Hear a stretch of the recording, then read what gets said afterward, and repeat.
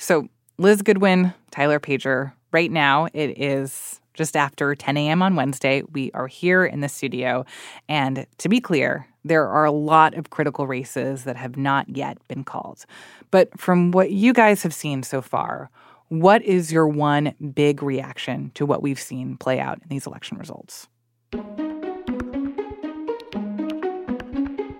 I would say no red wave, which is also everyone's big reaction. I think it's just surprising how much, especially on the House side, a lot of these vulnerable Democrats held on.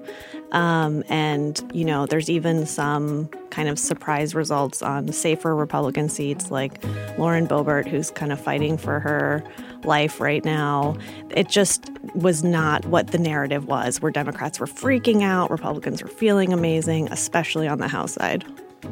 And I would echo that and just broaden it out a little bit. I mean, even some of these governors in states that are conservative, places like Kansas that has reelected a Democratic governor, in Michigan, Minnesota, Wisconsin, all places that, you know, Democrats felt good but not great about their chances of reelecting governors. I think we saw that sort of across the board, that Democrats did quite well there. And I think digging down a little bit into what that means is the policy issues that we thought and strategists thought were going to be the most animating were maybe not the most animating for voters. Everyone was talking about the economy as the dominant issue for voters.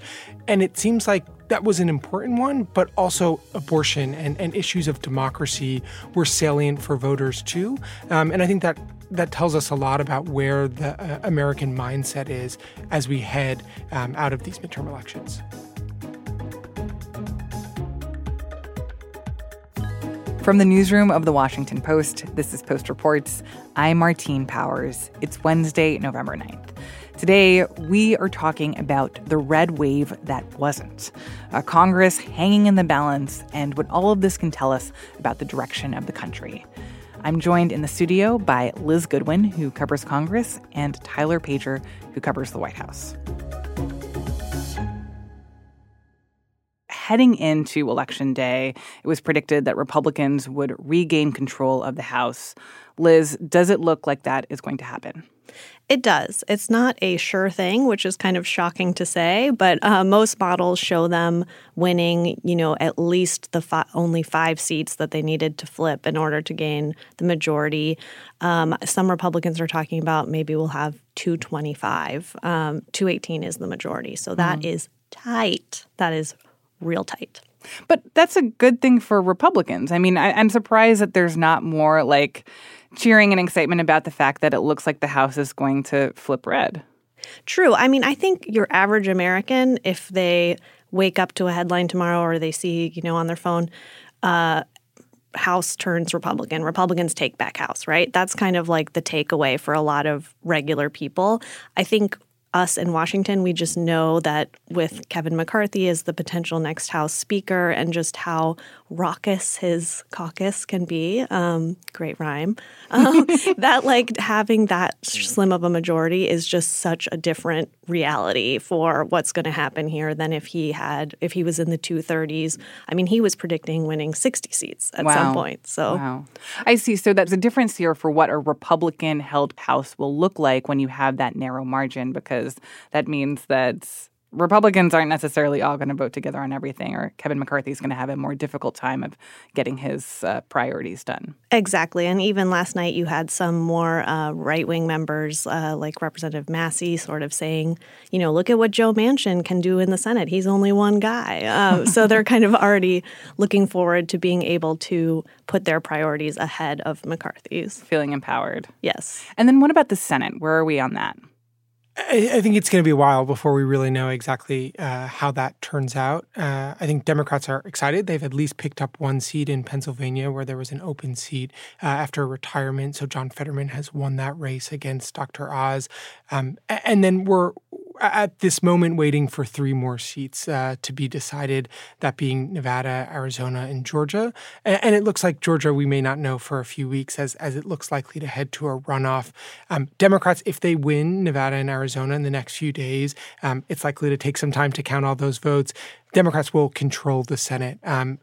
it might be 50-50, and Joe Manchin will be very powerful for another 2 years. But if they're able to also win Georgia, that gives them 51 seats, and that's a huge win for Democrats. And as we discussed, a cycle that was expected to be exceedingly difficult for them. Let's talk a little bit more about Pennsylvania and the Fetterman-Oz race. That was such a closely watched campaign, and I would love to hear a little bit more from you about why you think it went to Fetterman in the end and what is so surprising about this outcome. Yeah, I think the fact that Fetterman pulled it out despite all of the questions that Republicans were raising about his stroke, the relentless ads about crime. They were contrasting him with Josh Shapiro, the next governor, saying he was, easy. He was tough on crime and Fetterman wasn't. It was just, there was so much spending. It was the race that had the most spending of any Senate race this cycle. And the fact that he was able to pull it out, I really think is just a commentary on Oz. And I think, Mitch McConnell would heartily agree. He did not want Oz to win that primary. His super PAC blew a cannon-sized hole in Oz during the primary, trying to prop up his pick, McCormick, who, given this margin, I think there's going to be a lot of what-ifs that McCormick could have won, could have defeated Fetterman.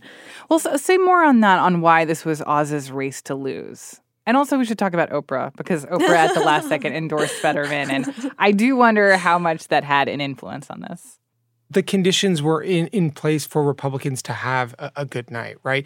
History shows us that the party that has the White House often does not do well in the midterms. And this was a seat held by a Republican who's retiring. Polls showed it to be a tight race. But this is a larger conversation about the role that Trump played in these midterm elections and the role particularly that he played in primaries, getting involved in boosting candidates that he liked over the objections of some of the Republican leaders who wanted different candidates that they thought they would do better. So Dr. Oz, he appealed to Trump because of his TV background. Our colleagues reported that Melania Trump was a fan of Dr. Oz. And so Trump really got behind him and helped elevate him in the primary. Republicans in Washington, like Senator Mitch McConnell, did not think he was the strongest candidate, and Fetterman really took advantage of his vulnerabilities, one of them being that he didn't live in Pennsylvania before moving there for this race, and that's something that Fetterman really made a vulnerability for Oz. 20 years ago, I came to Braddock to start a GED program. And I've spent these last 2 decades fighting for the forgotten communities. Because no community deserves to be left behind. No one deserves to be abandoned. And every place matters. The other thing that I would point out here is the governor's race. So Josh Shapiro, the Democratic candidate, won the election much easier than Fetterman did in the Senate race. And that's because he also ran against a candidate that was propped up by Trump, Doug Mastriano, who was at the January 6th riot on Capitol Hill, and someone that, again, Republicans did not want to be their nominee for governor. And I think that boosted Fetterman as well. As Shapiro ran much ahead of Mastriano in the governor's race, that helped Democrats down the ballot. And so again, I think as we look around the country, there's going to be a lot of conversations today about Trump's role in these primaries, elevating candidates that he liked, but that were not appealing to a broad section of the electorate. That is fascinating. And also it sounds like you guys are saying that this is not Oprah's win.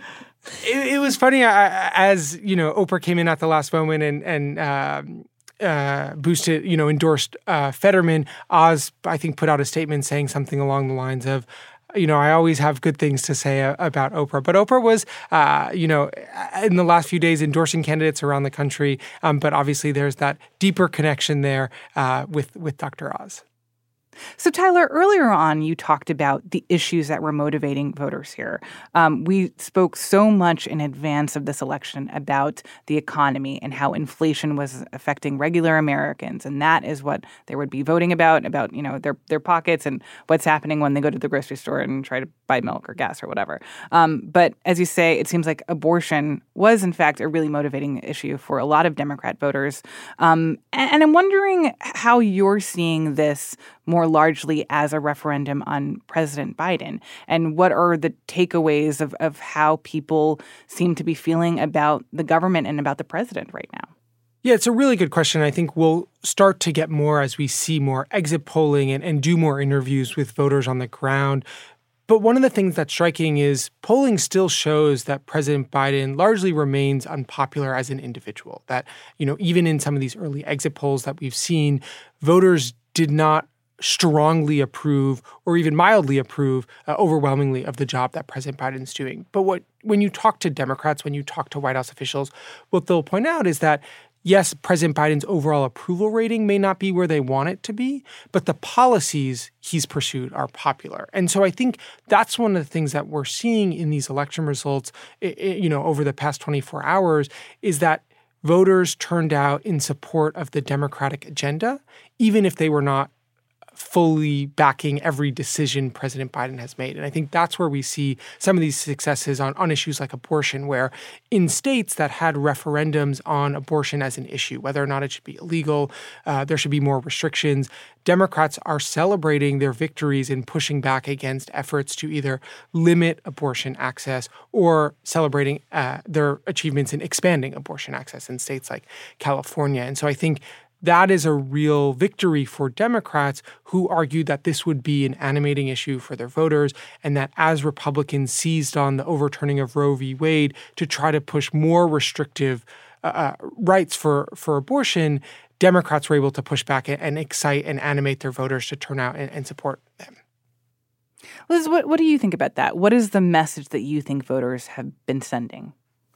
I think one big message is against more extreme candidates. I think this is a lot of the people who lost have kind of staked out farther right positions. And so that's a message that Republicans even today are starting to grapple with. A lot of it is blaming Trump, who did kind of interfere in some of these primaries.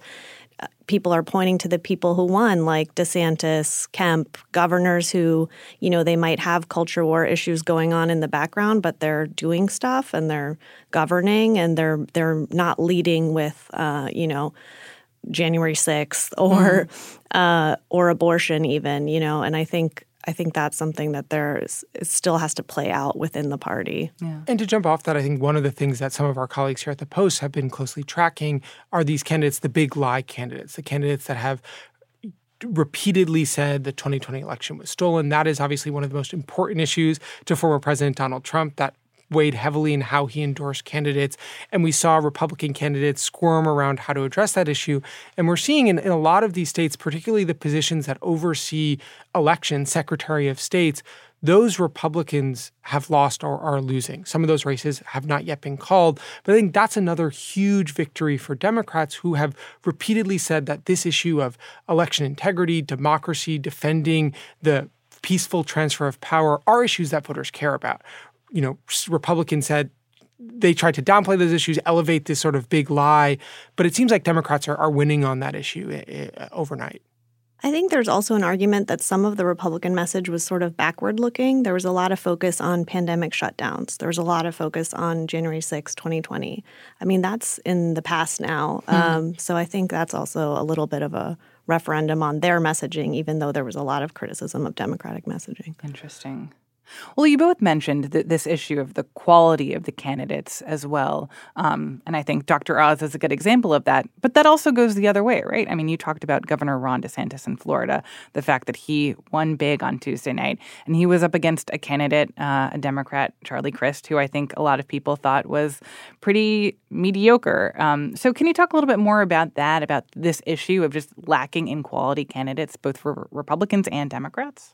Yeah, I mean, this is a debate that's played out a little bit more on the Republican side because the Senate map in particular, given what happened in the primaries, there were a lot of subpar candidates that did win their primaries. So Blake Masters in Arizona, for example, we don't know yet if he's going to win or not, but that's a candidate that, has never run for office, really struggled to raise money, had some extreme statements on abortion and other things that it didn't need to be that way, basically. And I think Republicans are thinking, what if Governor Ducey had run that race? What would be happening, especially since it looks like it's going to be very close there.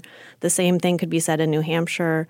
They weren't able to recruit Sununu, who just blew it out and won governor, huge margins there. He didn't want to run for Senate. And so then you have Don Bolduc losing by double digits, another kind of first-time candidate with some extreme statements in his past. So I think it was definitely more notable on the Republican side, especially in the Senate.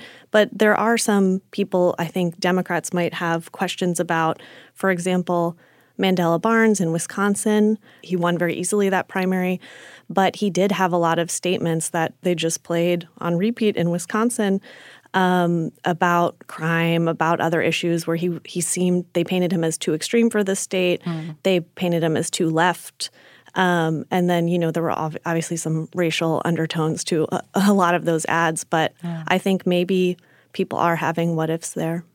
And especially because Tony Evers, the Democratic governor, won re-election. I think the idea of split ticket voting is for another conversation, but the fact that, the Democrat could win re-election in the governor's race, but is on pace to lose in the Senate race is going to prompt a lot of Democrats, again, to have those questions about candidate quality. But I totally agree with Liz.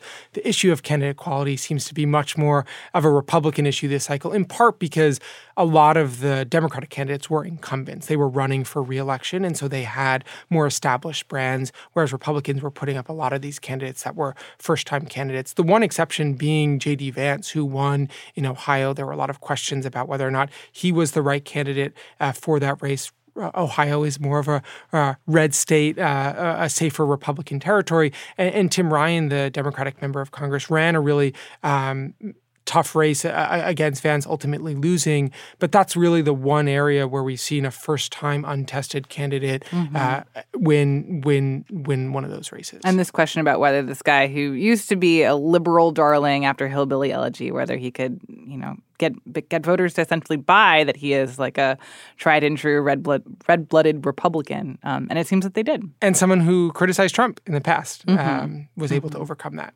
Yeah, I mean, Ryan essentially painted him as a San Francisco elite, and he was the real Ohioan, but it didn't work in the end. Let's talk a little bit more about Florida, too, because we mentioned DeSantis. Also, Senator Marco Rubio won his reelection, Congressman Matt Gaetz. And I think there's been a lot of talk about, is Florida a toss-up state anymore, or is it just a solidly Republican state? And what are our takeaways from what you saw last night? I think Democrats over the past few years have come to realize that they are not competitive in Florida anymore.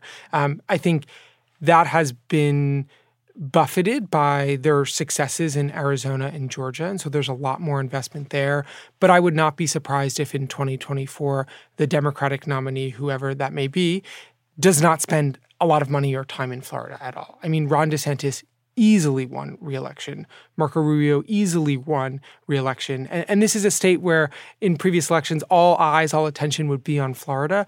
But the state has just trended so far away from the Democratic Party that I think a lot of people don't see it as worthwhile to spend the time or money. It's also a really big and a really expensive state. And so as we see Democrats continue to lose these elections in recent years, there's going to be a lot in the party that say, why are we spending time and money in a place where we can't even be competitive? Do we feel like at this point it is safe to say that Ron DeSantis is going to run for president, considering how well he did? I don't think there's any safe assumptions to be made about this Republican primary. After what we saw last night and some of the predictions that were made about what it would look like for Republicans and how it actually turned out, I think he is probably feeling a lot better about his political future after he won last night. And Trump suffered a lot of defeats. The first comments Trump made on Truth Social last night were attacking Republican Senate candidates who lost, like Joe O'Dea in Colorado, for not adopting his views on the 2020 election. So I think it looks like Ron DeSantis is really preparing for a bid, and Trump definitely feels threatened by his recent comments about Ron DeSanctimonious, as he's started calling him. But I do think Trump is a very formidable competitor. The Republican base is still solidly behind him. That's what polls show. But last night could have changed things. I'm a little skeptical of how much they changed things. Trump has dominated the Republican Party for the last 6-7 years, and I don't think one night completely changes that. But I do think Trump was weakened last night after the performances of his handpicked candidates. I agree with Tyler. I think, after 2020, that would have been a moment to say, wow, Trump lost the White House, then 2 Georgia Senate seats flipped after he told people not to vote, that their vote wouldn't count. And, he's still as strong as ever with the base, at least according to polling. So it's just, I think you get a little bit skeptical of this, they're going to abandon Trump narrative at some point. And so it kind of remains to be seen. But I do think DeSantis, looks great after last night. And a lot of Republicans are kind of pumping him up and want him to run really badly, especially more established Republicans here in Washington. So we'll see. We faced attacks. We took the hits. We weathered the storms. But we stood our ground. We did not back down. We had the conviction to guide us, and we had the courage to lead. We made promises.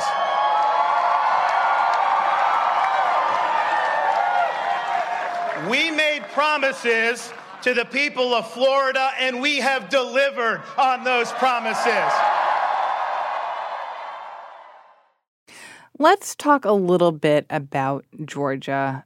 It seems like we are, in fact, headed to a runoff for the Senate seat between Herschel Walker and Raphael Warnock.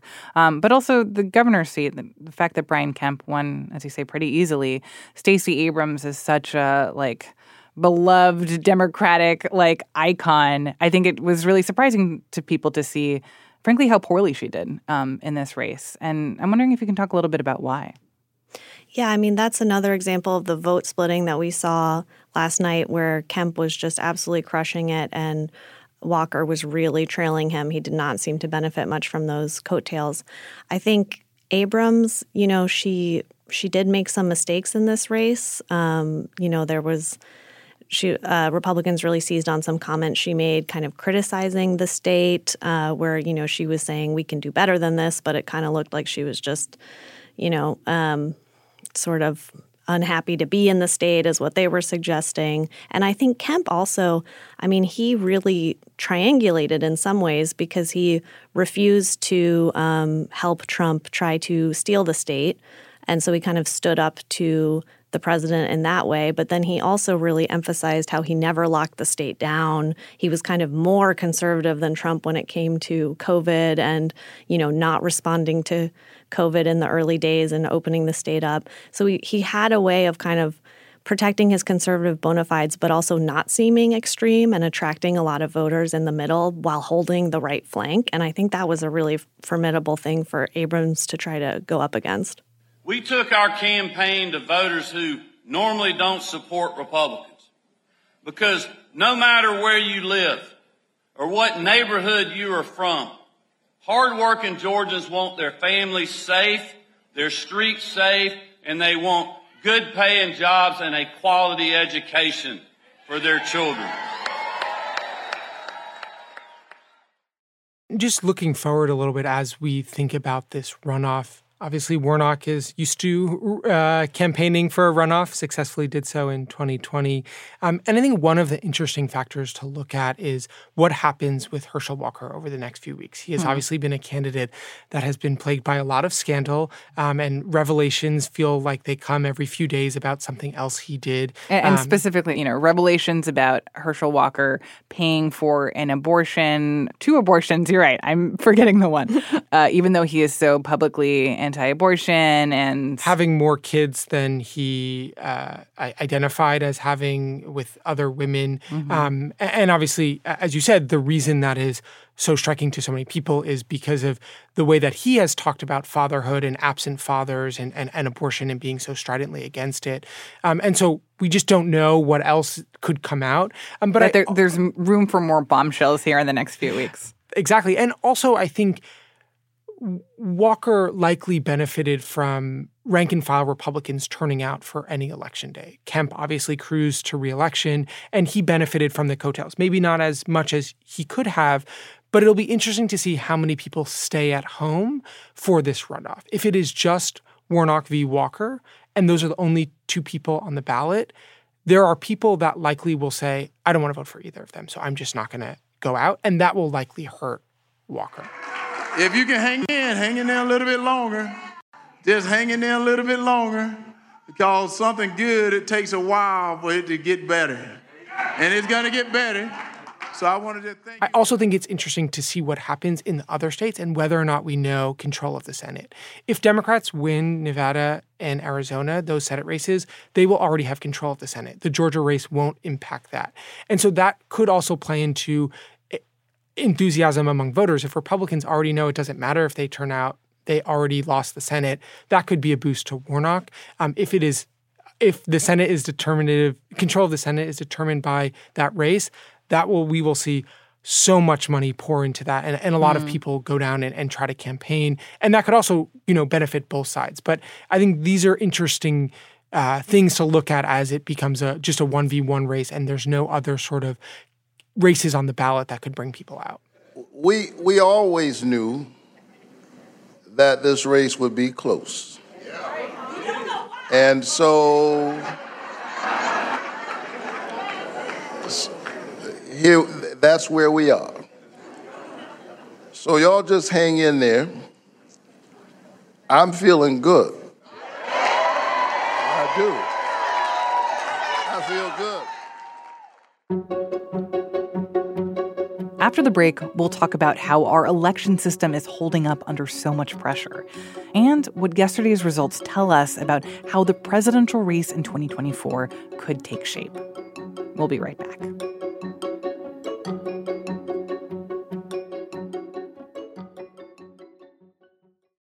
The best conversations I have with my colleagues are the ones that happen when no one is looking, when we're not 100% sure yet what to write. Hopefully, having conversations like this can help you figure out your own point of view. That's kind of our job as Washington Post opinions columnists. I'm Charles Lane, Deputy Opinion Editor. And I'm Amanda Ripley, a contributing columnist. We're going to bring you into these conversations on a new podcast called Impromptu. Follow Impromptu now, wherever you listen.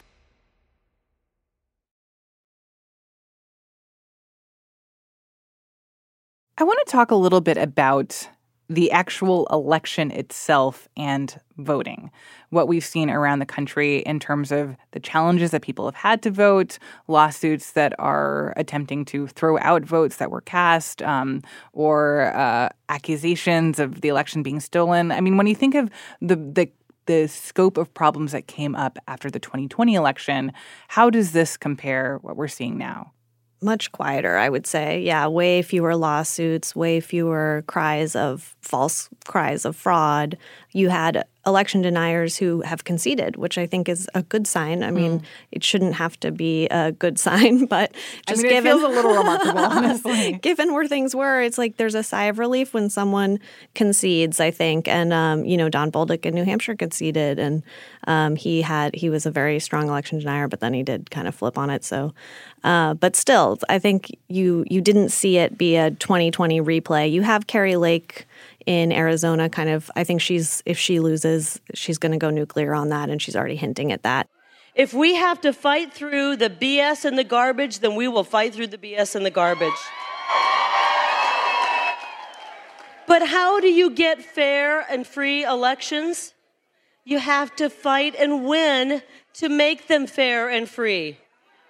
And we needed another stark reminder that we have incompetent people running the show in Arizona.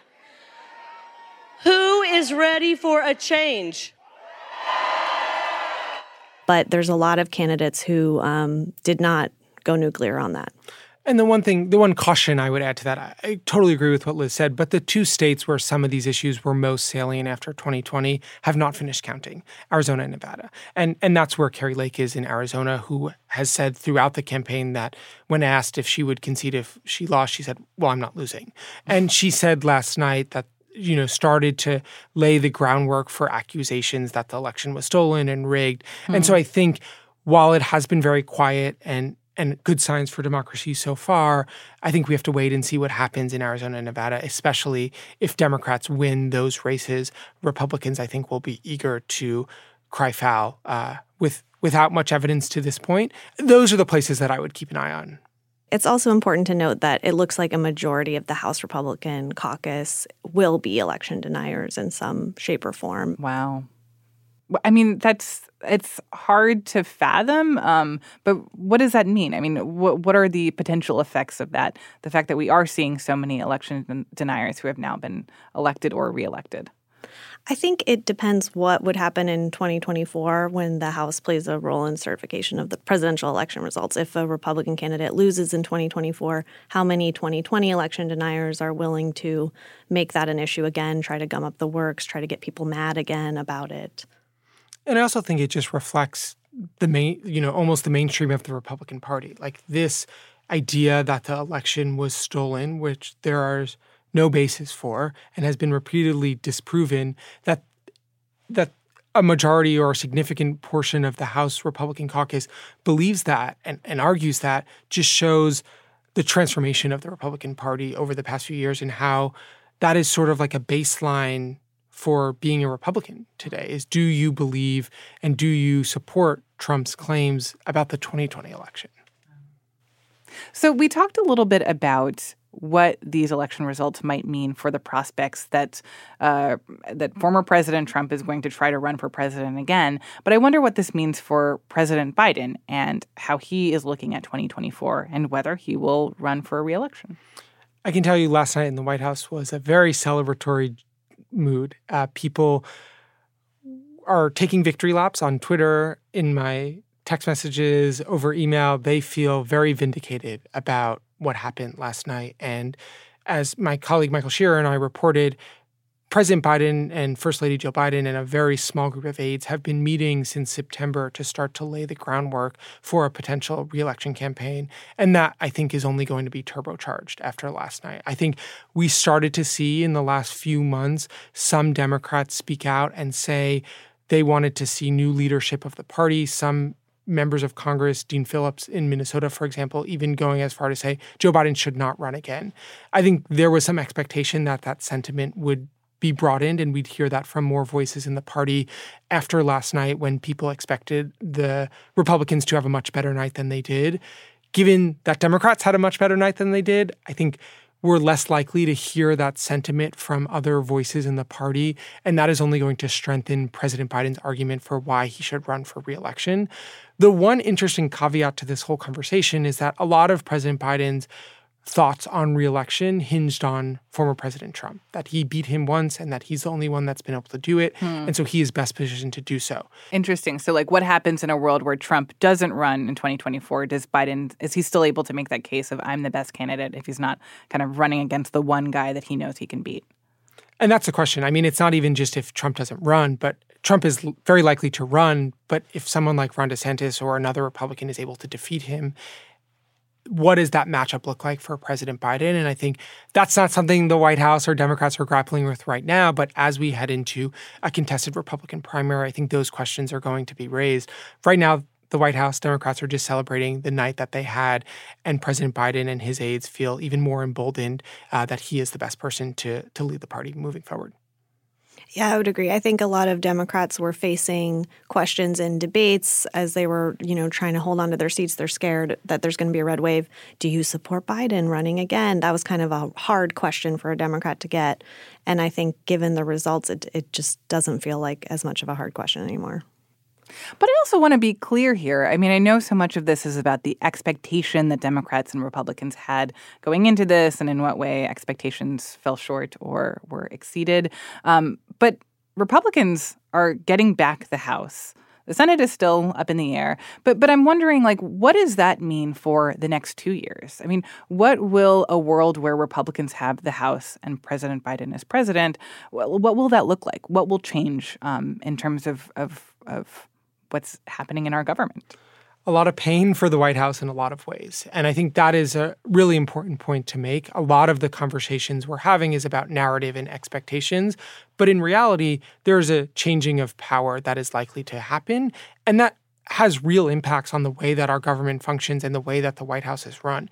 For example, the White House is going to have to face a lot of investigations from Republicans on a whole host of issues, from Afghanistan to COVID to Hunter Biden, the president's son, but also on issues of just how the country runs, government funding, debt ceiling, budgets, policy. That is not the the Democrats are not going to be able to run Washington the way that they have over the last 2 years if Kevin McCarthy is Speaker, as we expect him to be.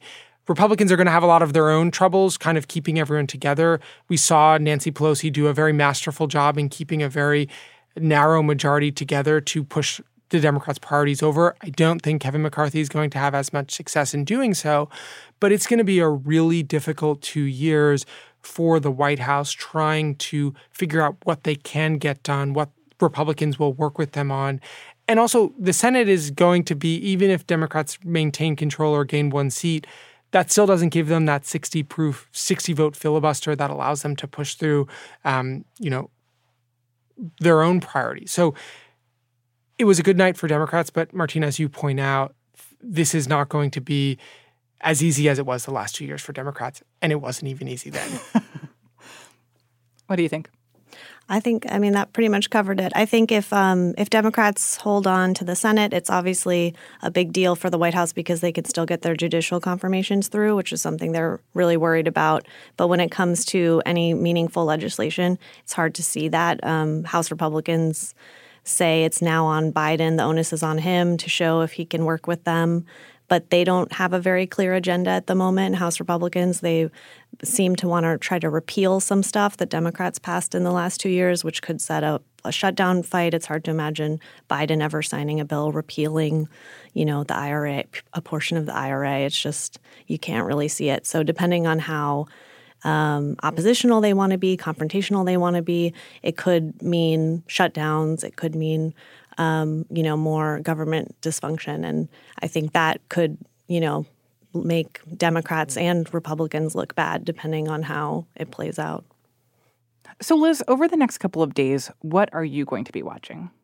I'm going to be watching Nevada and Arizona very closely since I'm paying a little more attention to the Senate side of things.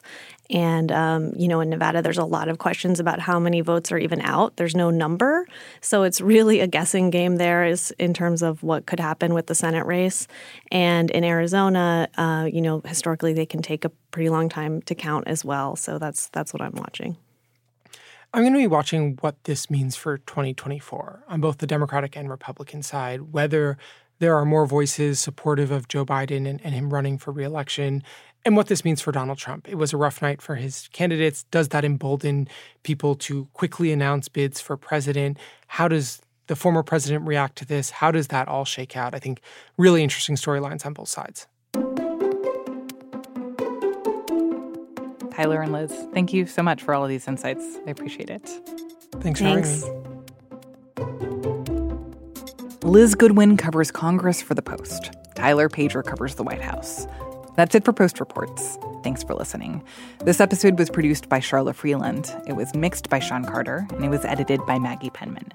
For continuing coverage of the results from Nevada, Arizona, Georgia, and other key states that could decide control of Congress, go to WashingtonPost.com. I'm Martine Powers. We'll be back tomorrow with more stories from the Washington Post. The best conversations I have with my colleagues are the ones that happen when no one is looking, when we're not 100% sure yet what to write. Hopefully, having conversations like this can help you figure out your own point of view. That's kind of our job as Washington Post opinions columnists. I'm Charles Lane, Deputy Opinion Editor. And I'm Amanda Ripley, a contributing columnist. We're going to bring you into these conversations on a new podcast called Impromptu. Follow Impromptu now, wherever you listen.